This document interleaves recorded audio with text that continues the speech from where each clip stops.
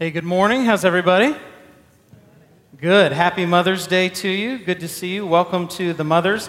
Because it's Mother's Day, we're actually going to be preaching on hell, and I'm totally joking. You can't do that on Mother's Day, okay? You can on other weeks, but if you do that on Mother's Day, you'll get fired, although I think it would be kind of hilarious. It'd be like, we have some flowers for the new mothers, and the smoke of their torment will go up forever and ever. I mean, that would be hilarious, but we're not going to do that. We're going to continue in Romans. This is actually a very encouraging passage about God's love, but I want to open in a word of prayer before we get into this. We will be in Romans chapter 5, starting in verse 6. If you've got your Bible, you'll want to flip there as we pray. Let's pray. Almighty God, we confess that you are high and you are lifted up, and we confess that you are greater than us, that you are infinite, that you are everywhere, that you are all-powerful, and we just repent for not seeing you that way, seeing you as kind of just this slightly stronger person than us, and we confess that you are not a man, that you are God, you are eternal and infinite and all-powerful, and we thank you for sending Christ, who, though he is the second person of the Trinity, became a man while remaining God for our salvation, and so we just ask that this would be a time that is pleasing to you. We love you. It's in Christ's name. Amen. All right, we're going to be in Romans chapter 5, starting in verse 6. While you're turning there, I want to start with a little illustration. So, growing up in school, there were certain subjects that I liked and certain subjects that I didn't like. Okay, not just lunch and recess, everybody likes those, but there were certain school subjects that I thought, hey, this is interesting, and other ones that I just despised. Okay, so I liked science. I loved doing experiments. I thought that was fun. I liked math, at least when I was a little kid. When they started confusing the letters with the numbers, I didn't like it anymore, but I liked it as a little kid. And I loved history. I loved knowing why things are the way they are and how they got to be there. But the one subject that I could not stand, and to this day don't like, is English. All right? I figured, I already talk good. I don't need English, right? But you have to take English. Now, I need to say some things in critique of English, but I want to say this first. If you like English, maybe you did your degree in English. Maybe you're an English teacher. This is not directed against you. It's directed against my English teachers, none of which are in here, okay? So there were two things that I did not like about the English classes that I took. The first one was that for whatever reason, the English teachers that I got, not only in high school, but then even in college and grad school, professors that I had in literature and these kind of things, they had a tendency to assume that because they were good at English, they also were experts in other areas, okay?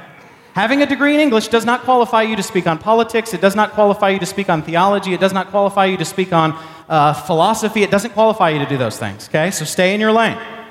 If you are a chiropractor, you don't get to do brain surgery on somebody just because you're in the medical field, okay? So that was the first problem I had. Now, the second problem that I had was the bigger one, and it's that it felt too subjective. That was even a subjective statement itself. But the English class felt too subjective. So I would get a paper back that I did a good job on. Notice that I just ended a sentence in a preposition, which means I should have taken more English. That I did a good job on which I did a good job. And the teacher would have written a comment like this: you didn't make your argument long enough. And I'm like, that's funny. The critique you just gave me was an argument that you didn't make long enough. Who gets to be right here? Right? Or they'd say something like, you didn't put enough emotion into this paragraph. And I'm like, that's strange. You didn't put enough emotion into this critique of my paragraph. It was too subjective. So I don't know why it was the case. This might have not been the case for you, but for whatever reason, I just got teachers that were very subjective. So we would be reading a Mark Twain poem, and the teacher would say, what does this mean to you? Which, by the way, I never care what it means to you. I care what it means to Mark Twain, okay? But she would say, what does this mean to you? And some kid who's like eating glue would say, I think Mark Twain's talking about playing Xbox. And the teacher would be like, yes, that's good and right and true. And I'm like, what is happening? I know for a fact Mark Twain's not writing about Xbox because it didn't exist yet. But the teacher was like, all opinions are valid. And I'm like, I have an opinion that not all opinions are valid. Is that one valid too? You just said all opinions were valid. Zach, go to detention. That was English for me, okay? So I didn't like that. And so when I got older and went off to college, I said, you know what, I'm going to take classes in logic, in rhetoric, in philosophy. I want to learn to think. I never want this to happen again. I hate this mushy subjectivity. Now, when you're studying logic and these kind of things, there are all these different ways you can make arguments, and they're typically given Latin names, an argumentum ad absurdum or an ad hominem or a post hoc ergo propter hoc. They've got all these famous, fancy Latin names. But we're going to talk about one today that the Apostle Paul uses a lot throughout this text, and it's called an a fortiori. Okay, remember that term, a fortiori. In Latin, that simply means to the stronger, to the stronger, okay?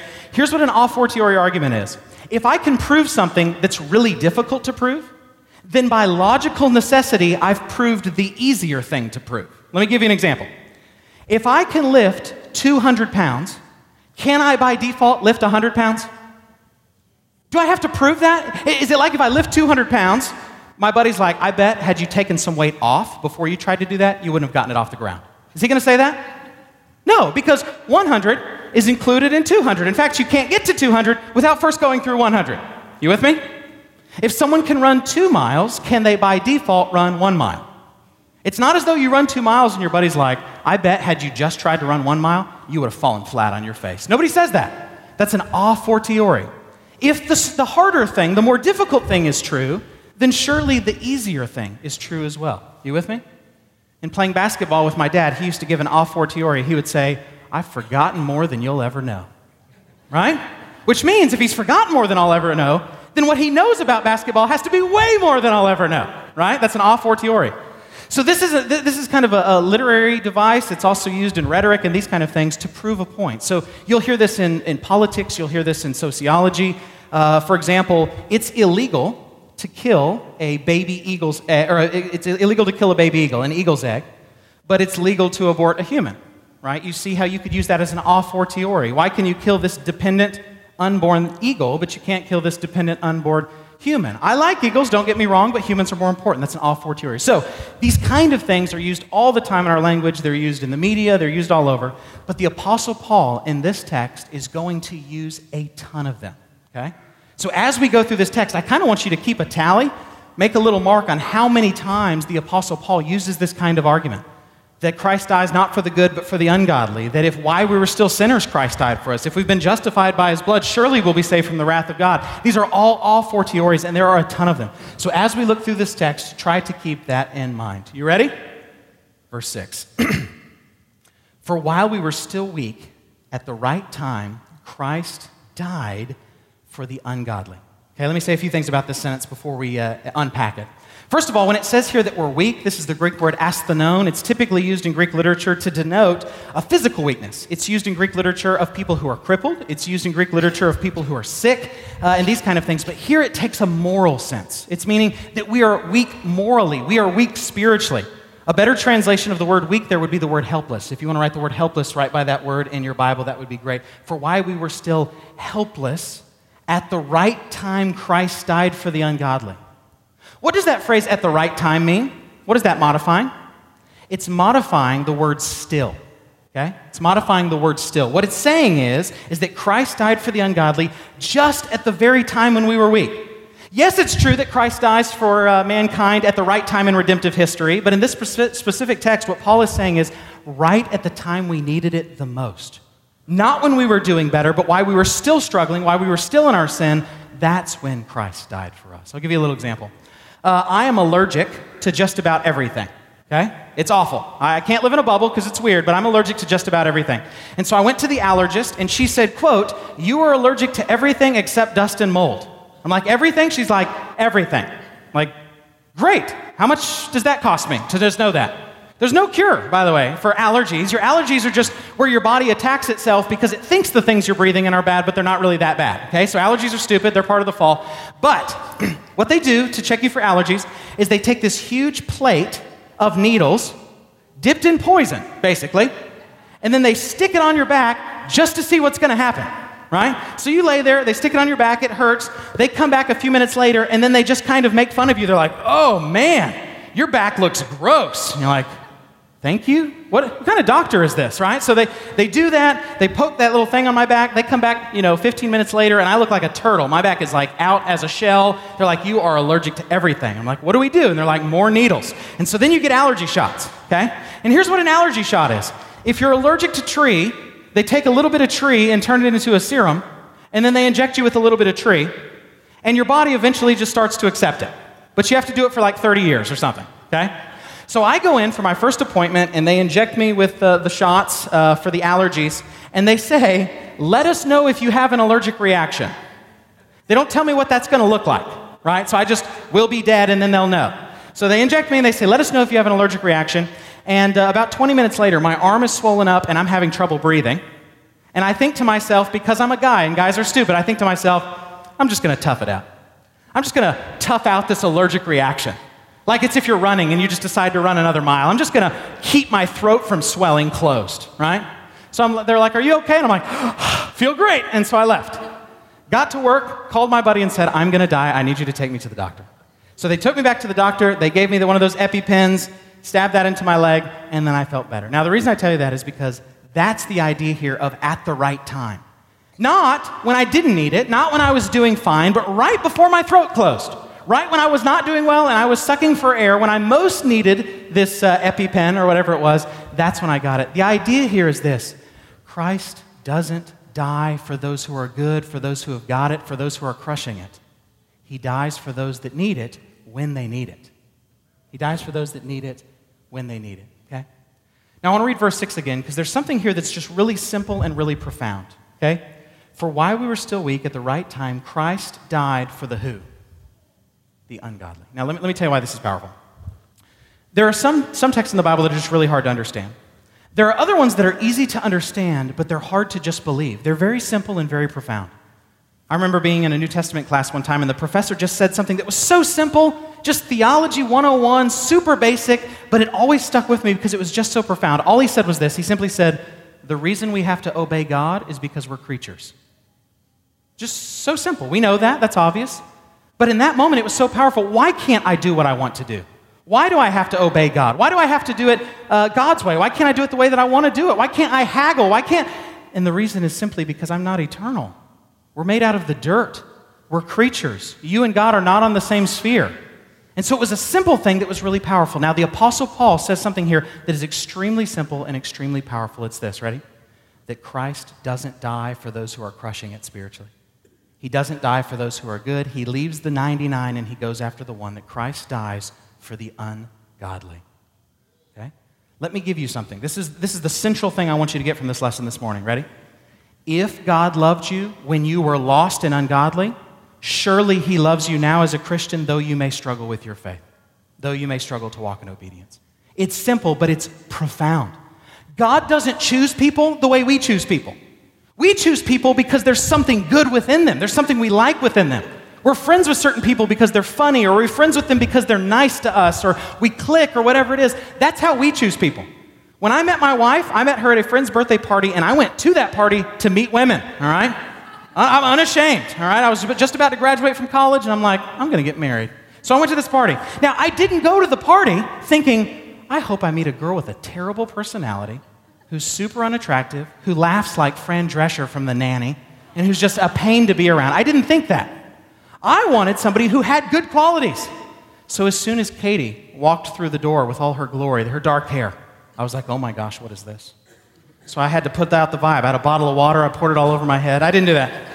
So I went up and I said hi, and I shook her hand, and we were married 11 months later, okay? Because there's good qualities in Katie. I said, I want to find someone who's beautiful. I want to find someone who loves Christ. I want to find somebody who's patient. I want to find someone who has all these good qualities. That's how I choose. That's not how God chooses. God doesn't choose the prettiest girl at the ball. God doesn't choose the best and the brightest. He uses the foolish things of the world to shame the wise, the weak things of the world to shame the strong. If you feel broken and hurting, like you just can't seem to do it good enough, that's who Christ is for. That's who he chooses, right? He doesn't do it like we do. We choose based on something good within the person. That's also why we like babies, because they're just so adorable, right? They're just fat, those big cheeks, these little chipmunk people, and they're just adorable, and that's why we love them. Most babies. Some babies, they're just babies. But most babies are adorable. But there's something within them that we like. This text is saying Christ died for his enemies. Listen, while we were still his enemies. While we were still his enemies. Verses 7 through 8. For one will scarcely die for a righteous person, though perhaps for a good person one would dare even to die. But God shows his love for us in that while we were still sinners, Christ died for us. A few things I want you to note about this text. First of all, I want you to note the Trinitarian reference here. Back in verse 5, it mentioned the Holy Spirit. Here it mentions the Father and the Son. This salvation is a Trinitarian work of the one God, all right? And so I want you to see that salvation is from Father, Son, and Spirit. Now, I want you to see this. Also look in verse 7. For one will scarcely die for a righteous person, though perhaps for a good person one would even dare to die. This is not saying that there are people that in and of themselves, apart from Christ, are righteous or good. That's not the point. It's saying from our vantage point, okay? In Jewish thinking 2,000 years ago, a righteous person was different than a good person. A righteous person was somebody that you didn't really know, but they were a decent citizen. They were a decent human being, right? They pay their taxes. When they're mowing their lawn and you wave, they wave back. That's a decent person. That's a righteous person. A good person, though, and we have this phrase used of good person in other places in Greek literature, it's used of someone who's a benefactor. It's used of somebody who has benefited you, somebody that you know, okay? So here's kind of what the text is saying. Would I die, Zach, for just some random guy off the street who was a nice guy? Probably not, okay? Maybe if he came up to me and said, I need you to take my place because I'm going to die, I would say, you need to learn some social skills. And two, probably not, okay? Maybe, but probably not. But would I die, though, for somebody that I know and that I love? Would I die for my wife? Yes. Would I die for my kids? Yes. Would I die for a friend? Yes. But here's what's crazy. Nobody dies for the person they despise. Am I going to die for Hitler? No. Am I going to die for Kim Jong-un? No. Am I going to die for Osama bin Laden? No. Am I going to die for Tim Hollis? No way. All right? You like how I put him in that class of people? To my knowledge, Tim has killed no people, all right? To my knowledge, okay? We typically don't die for our enemies. There's this great line from the show The Office where Michael Scott, the office manager, there's this guy he really hates named Toby. And he said, if I had a gun with 2 bullets and I was in a room with the devil, Hitler, and Toby, I would shoot Toby twice, right? It's a great line. We don't die for our enemies. What this text is saying is something very, very, very, very powerful. Christ dies for those who hate him while we still hate him. That God sends Christ to die for his enemies. Not for those that are already crushing it, not for those that are already doing well, not for those who are righteous. This is powerful stuff. If you understand what this text is saying, it will free you from running on this treadmill of always thinking that the days you're doing well, God loves you, and the days you're not doing well, God doesn't love you. Because this text is saying this, it's an a fortiori. If God loved you when you were lost, when you hated him, surely he loves you now no matter how much you're struggling as a Christian. It's powerful. It's powerful, okay? Now I want you to see another thing. Look again at verse 8. It says that there's a demonstration going on here. But God shows his love for us and that while we were still sinners, Christ died for us. Now listen to what I'm about to say. God's love for you is not proved or proven, I don't know because of the English stuff again. It's not proved or proven based upon your feelings, but based upon the objective work of Christ on the cross. God's love for you is objective, not subjective. It's math, it's not English. That's what this text is saying. That God puts his money where his mouth is on the cross. How do you know God loves you on the days when you don't feel like he loves you? Because he's proved it in Christ. That's what this text is saying. It's powerful. I gave an example once here. I want to give the same example because I think it's really helpful. So there's a New Testament theologian I like. His name is D.A. Carson, and he's brilliant, all right? Has a PhD from Cambridge. He reads 500 books a year. There are only 365 days in a year. When you have to ask somebody, how many books did you read today? They're a smart person, okay? And he was on a mission trip, and a guy came up to him and said, Dr. Carson, I've always struggled to feel God's love. I'm a Christian, but I just never really feel like God loves me. And he said, until one day, I had a dream. And in that dream, my mom was giving birth to me, and the doctor that was there to catch me was none other than Christ, okay? And he said, since I had that dream, I haven't struggled with God's love. Now, if somebody came up to you and said, I always struggle with God's love, but I had a dream that God gave me, and now I don't struggle with God's love, what would you tell them? I think most of us would say, man, that's great. Hang on to that dream. I'm so glad that that happened. But D.A. Carson knows his Bible better than that, and so he said this. He said, what then happens the next time you doubt God's love? You're going to need another dream. How do you know that dream was from God? How do you know that wasn't you? How do you know you just didn't have some bad Mexican food and have a weird dream? You don't know for certain. You think it's God, but you're not sure. You don't have a certainty. So what you've done now is you've anchored yourself to every time where you feel like God doesn't love you, you have to run back to an experience. He said, what you have to do biblically is you run back to the cross. That's what's objectively true. That's what you know is from God. Your feelings will come and go. On the days where you're doing well and you're reading your Bible or you're evangelizing, you're going to feel like God loves you more. And on the days where you're sinning, you're looking at something you shouldn't look at, or you're snapping at people, or you're walking in pride, you're going to feel like God doesn't love you. This text frees you from all of that because it's saying God has proved his love to you. He loves you, and it's objective as evidenced by the cross. If you can get that God loves you at your worst, surely he loves you now. Surely he loves you now. But Zach, I don't feel his love. It doesn't matter. Just like it doesn't matter if you don't feel like 2 + 2 is 4. It's true, and your feelings are liars, and so you have to preach the gospel to your feelings. You have to preach the gospel to your feelings. God's love for you is objective, not subjective. Now, let me give you another thing with this. We at Parkway are really big on theology. We love teaching theology. We love doing line-by-line preaching through the Bible. We love getting into heady, deep stuff. Now, the reason we do that is not to just make everybody ivory tower nerds. That's not our goal. We believe that your correct knowledge of God is linked to how much you love God and how much you realize he loves you. We believe that your correct knowledge of God affects the rest of your life. There are a million churches in McKinney today, and they're getting together, and you know what they're talking about? You. 5 ways to be happy, though married. 4 ways to have a better life. A lot of them are preaching about moms. We're preaching about Jesus, okay? And what you need to know is that knowing God correctly is the most practical thing in the world. You don't have to give people practicality. If they see God rightly, that'll naturally affect everything else they do. So let me give you some theology when it comes to the love of God, okay? The reason that God's love for you doesn't change is because he's unchanging. The reason that God's love for you stays the same is because he doesn't need anything from you. Our love for other people is always conditional. I like to think it's not unconditional, but it's conditional. I'll give you an example. I like to think my love for Katie is unconditional, but if she cheats on me every day, guess what? My love starts to change. Because I need things like to not be cheated on, okay? I like to think my love for my kids is unconditional, but if my son grows up and tries to murder me every day, my love will change. Why? Because I need stuff, like to not be murdered. When it comes to God, God possesses an attribute that you and I don't possess, which is aseity, of himselfness. The eternal God needs nothing from you. He doesn't need you for anything. He loves you, you're important, but he does not need you. This is why he is the only being in the world that is just free to love you, because he doesn't need anything from you. He doesn't get tired. God is impassible. You don't give him good days and bad days. You feel love. God is love. That's different. That's different, right? I love my kids, but because I'm human, I'm limited.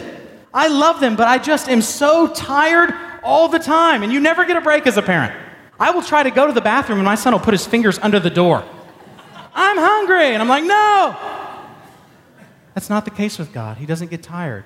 He possesses aseity. He possesses impassibility. He doesn't need you. He loves you, but he doesn't need you for anything, and because of that, he's free to just love you for him, not based upon how you're doing or not doing.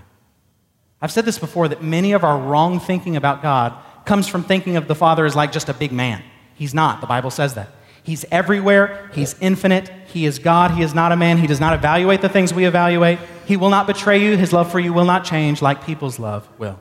Okay? Let me show you a verse. 1 John 4, 9 through 10 says this. I think we're going to throw it on the screen too. In this, the love of God was made manifest among us, that God sent his only Son into the world so that we might live through him. Look at this next line. In this is love, not that we have loved God, but that he loved us and sent his Son to be the propitiation, the sacrifice that takes away his wrath towards us for our sins. Okay? For our sins. Now, before we get into verse 9, I've got to get on a soapbox and I need to rant a little bit. Okay? Let me ask you this question because this is essential to this text. What is mankind's primary problem? Can we all agree that the world is somehow messed up and broken? Even if you're not a Christian in here, you just came in off the street, we can all agree there's something in the world that's broken. Just watch the news, get on social media, and what everybody is doing is they're talking past each other because nobody's stopping and asking this question. This is a very essential, very important question. What is mankind's primary problem? And what is mankind's primary solution? So people online will talk about the same issue, but they haven't stopped to ask that presuppositional question. What is mankind's primary problem? And what is mankind's primary solution? How you answer that question will determine everything that you do. It will determine what you think about. It will determine what you think is valuable. It'll determine how you act. It'll determine how you vote. It will determine all those kind of things. What is the answer to this question? What is mankind's primary problem? Because throughout world history, people have given a bunch of different answers, okay? The philosopher Plato said that mankind's biggest problem was ignorance. That mankind was basically good. The problem is that we just didn't have enough knowledge. And so if we could create a republic led by a philosopher king who had that wisdom and had that training and had that education, then you could create a utopian society. So for Plato, man's biggest problem is ignorance, and salvation is education. Is that mankind's greatest problem? Is mankind's greatest problem educational? What was the most educated nation in the world in 1941? It was Nazi Germany. It was Nazi Germany.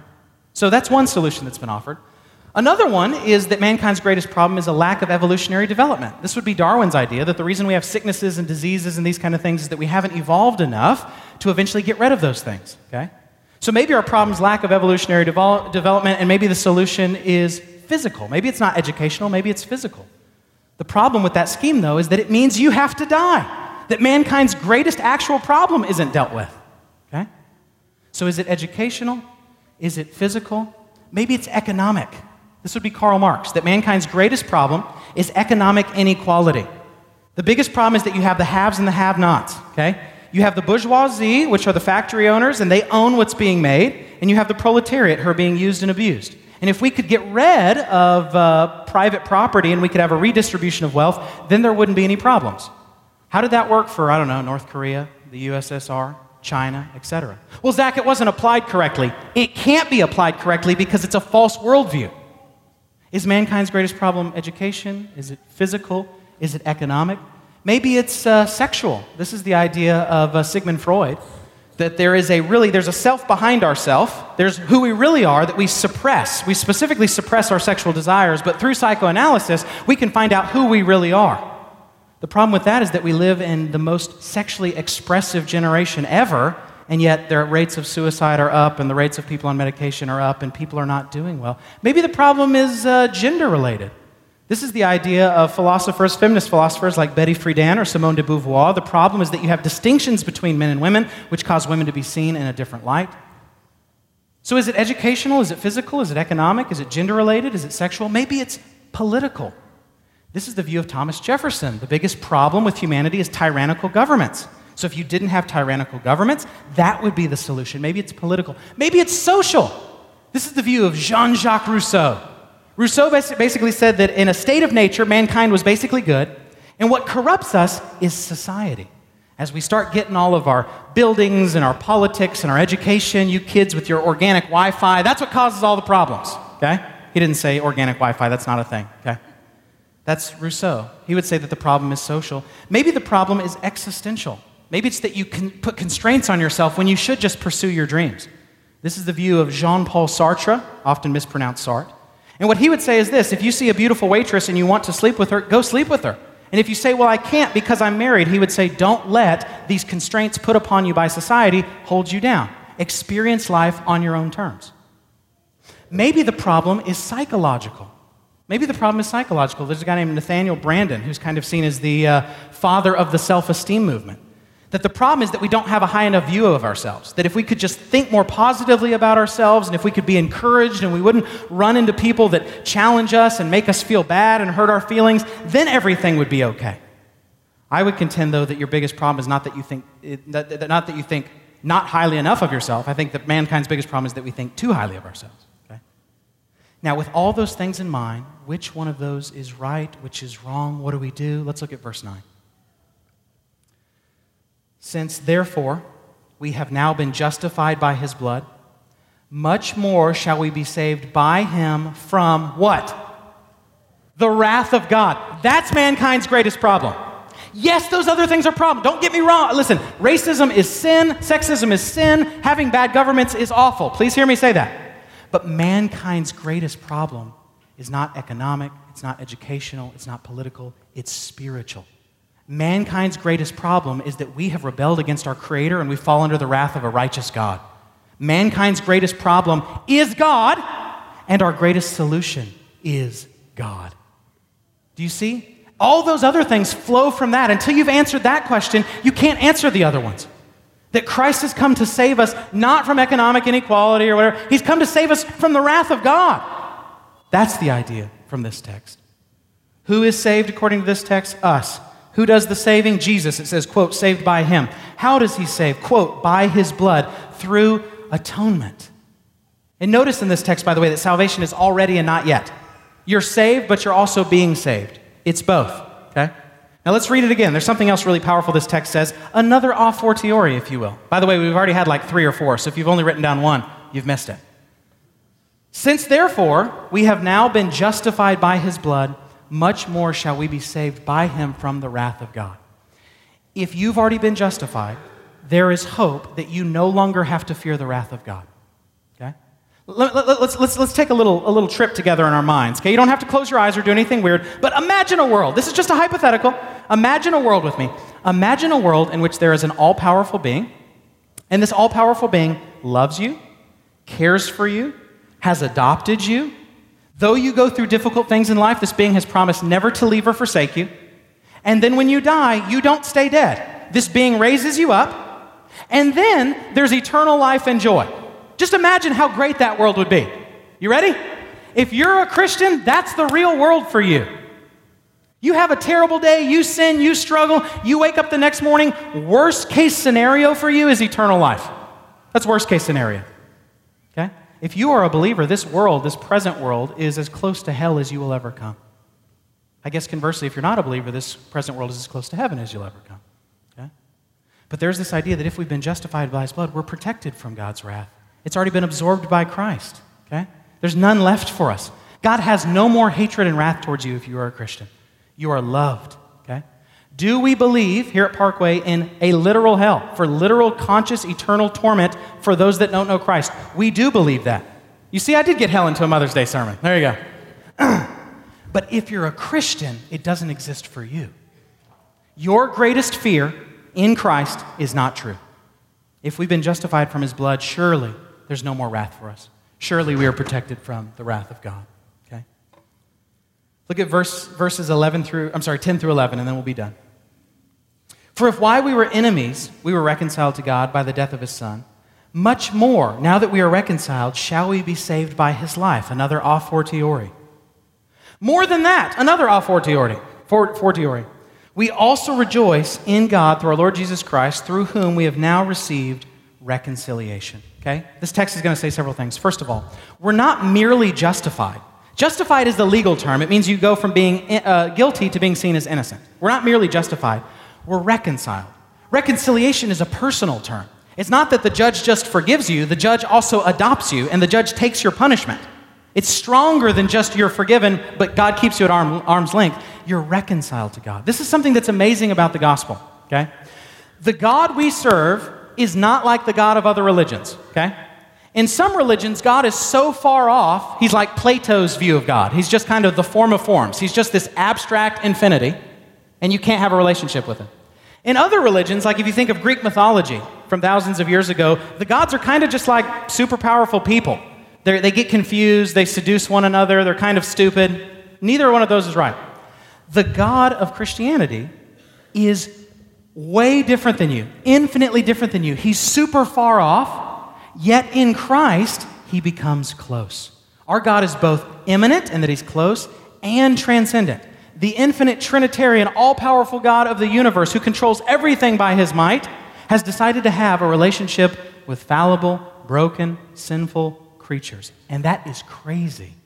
It's crazy to think that kind of love. Why would God love us? If I create a pot out of clay and that pot rebels against me and tries to kill me, I destroy that pot. I don't send my son to die for the pot so that that pot can be put up on my shelf, right? But that's what God does in Christ. Let me read you a passage that talks about God's immanence and transcendence and how he comes close to those who are hurting.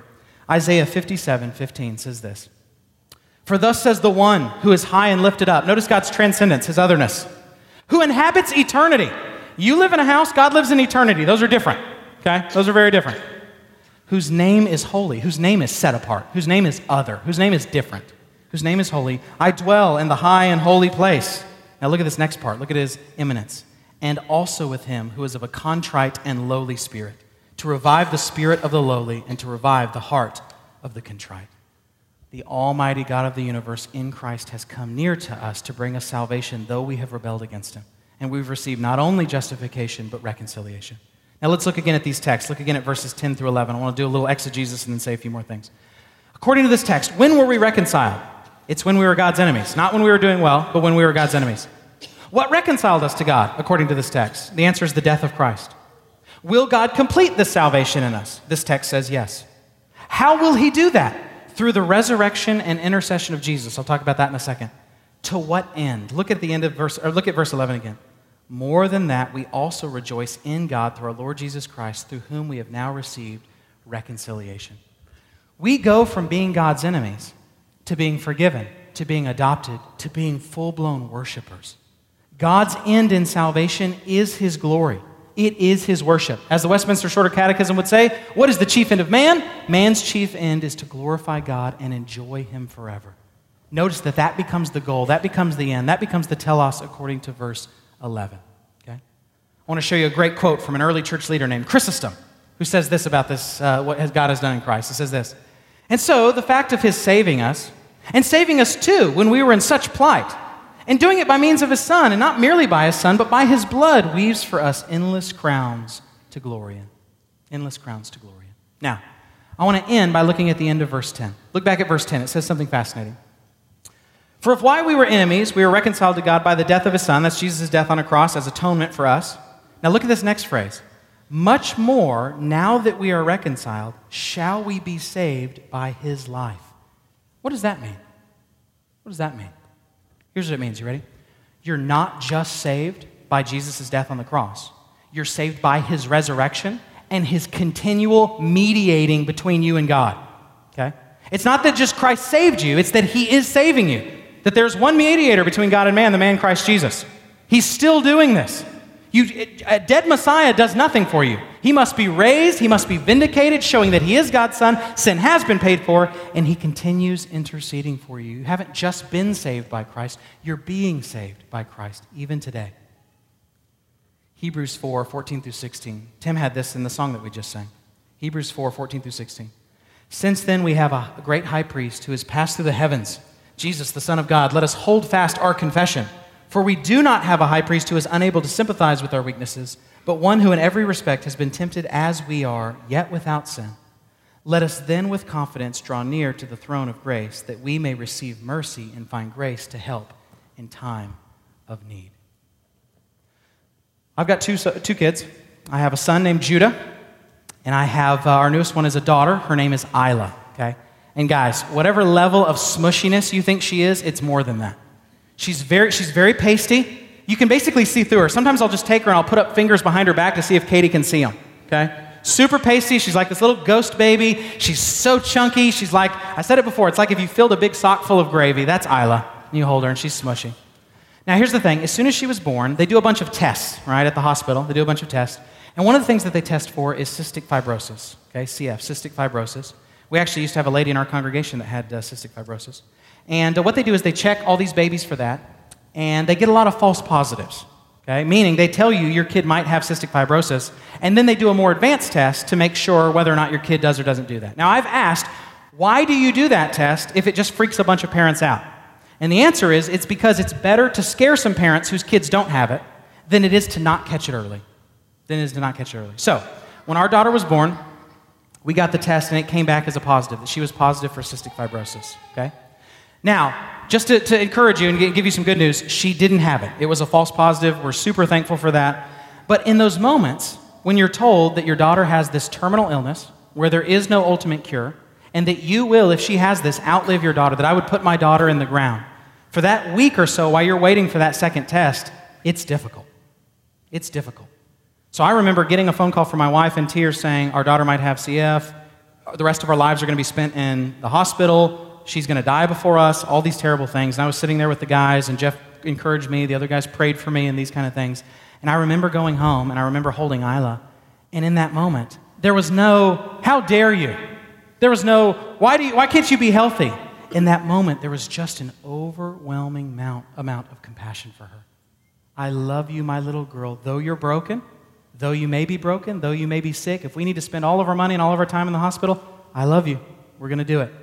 Because my love for Isla is not based on Isla, it's based on me. As her dad, I've just decided to love her. Okay? What this text is saying is that when Christ considers our wretched estate, because as the God-man, specifically in his humanity, he has felt the full weight of temptation, that when we are struggling, he is able to say to us, I know what that's like. I love you. I know it's hard. I love you. I know you're hurting. I love you. Have you had someone betray you? You've been stabbed in the back? Jesus knows what that's like. He's been betrayed with a kiss. Have you had somebody who falsely accused you? Jesus knows what that's like because of the Pharisees. Have you been poor and struggled with money? Jesus knows what that's like because he has no place to lay his head. Have you had people that don't like you, that talk bad about you, that you've gone through weaknesses and sorrows? Do you struggle with anxiety and depression? Jesus is a man of sorrows. Okay? What this text is saying is that Christ can sympathize with our weaknesses. He can encourage us when we're hurting. That's what he does in his role as high priest. He's a sympathetic high priest. You don't have to clean up yourself and then come to Christ. You come to Christ dirty, and he says, I know it's hard. I know you're hurting. I love you, and I forgive you. Let's pray as those helping serve communion bring it forward.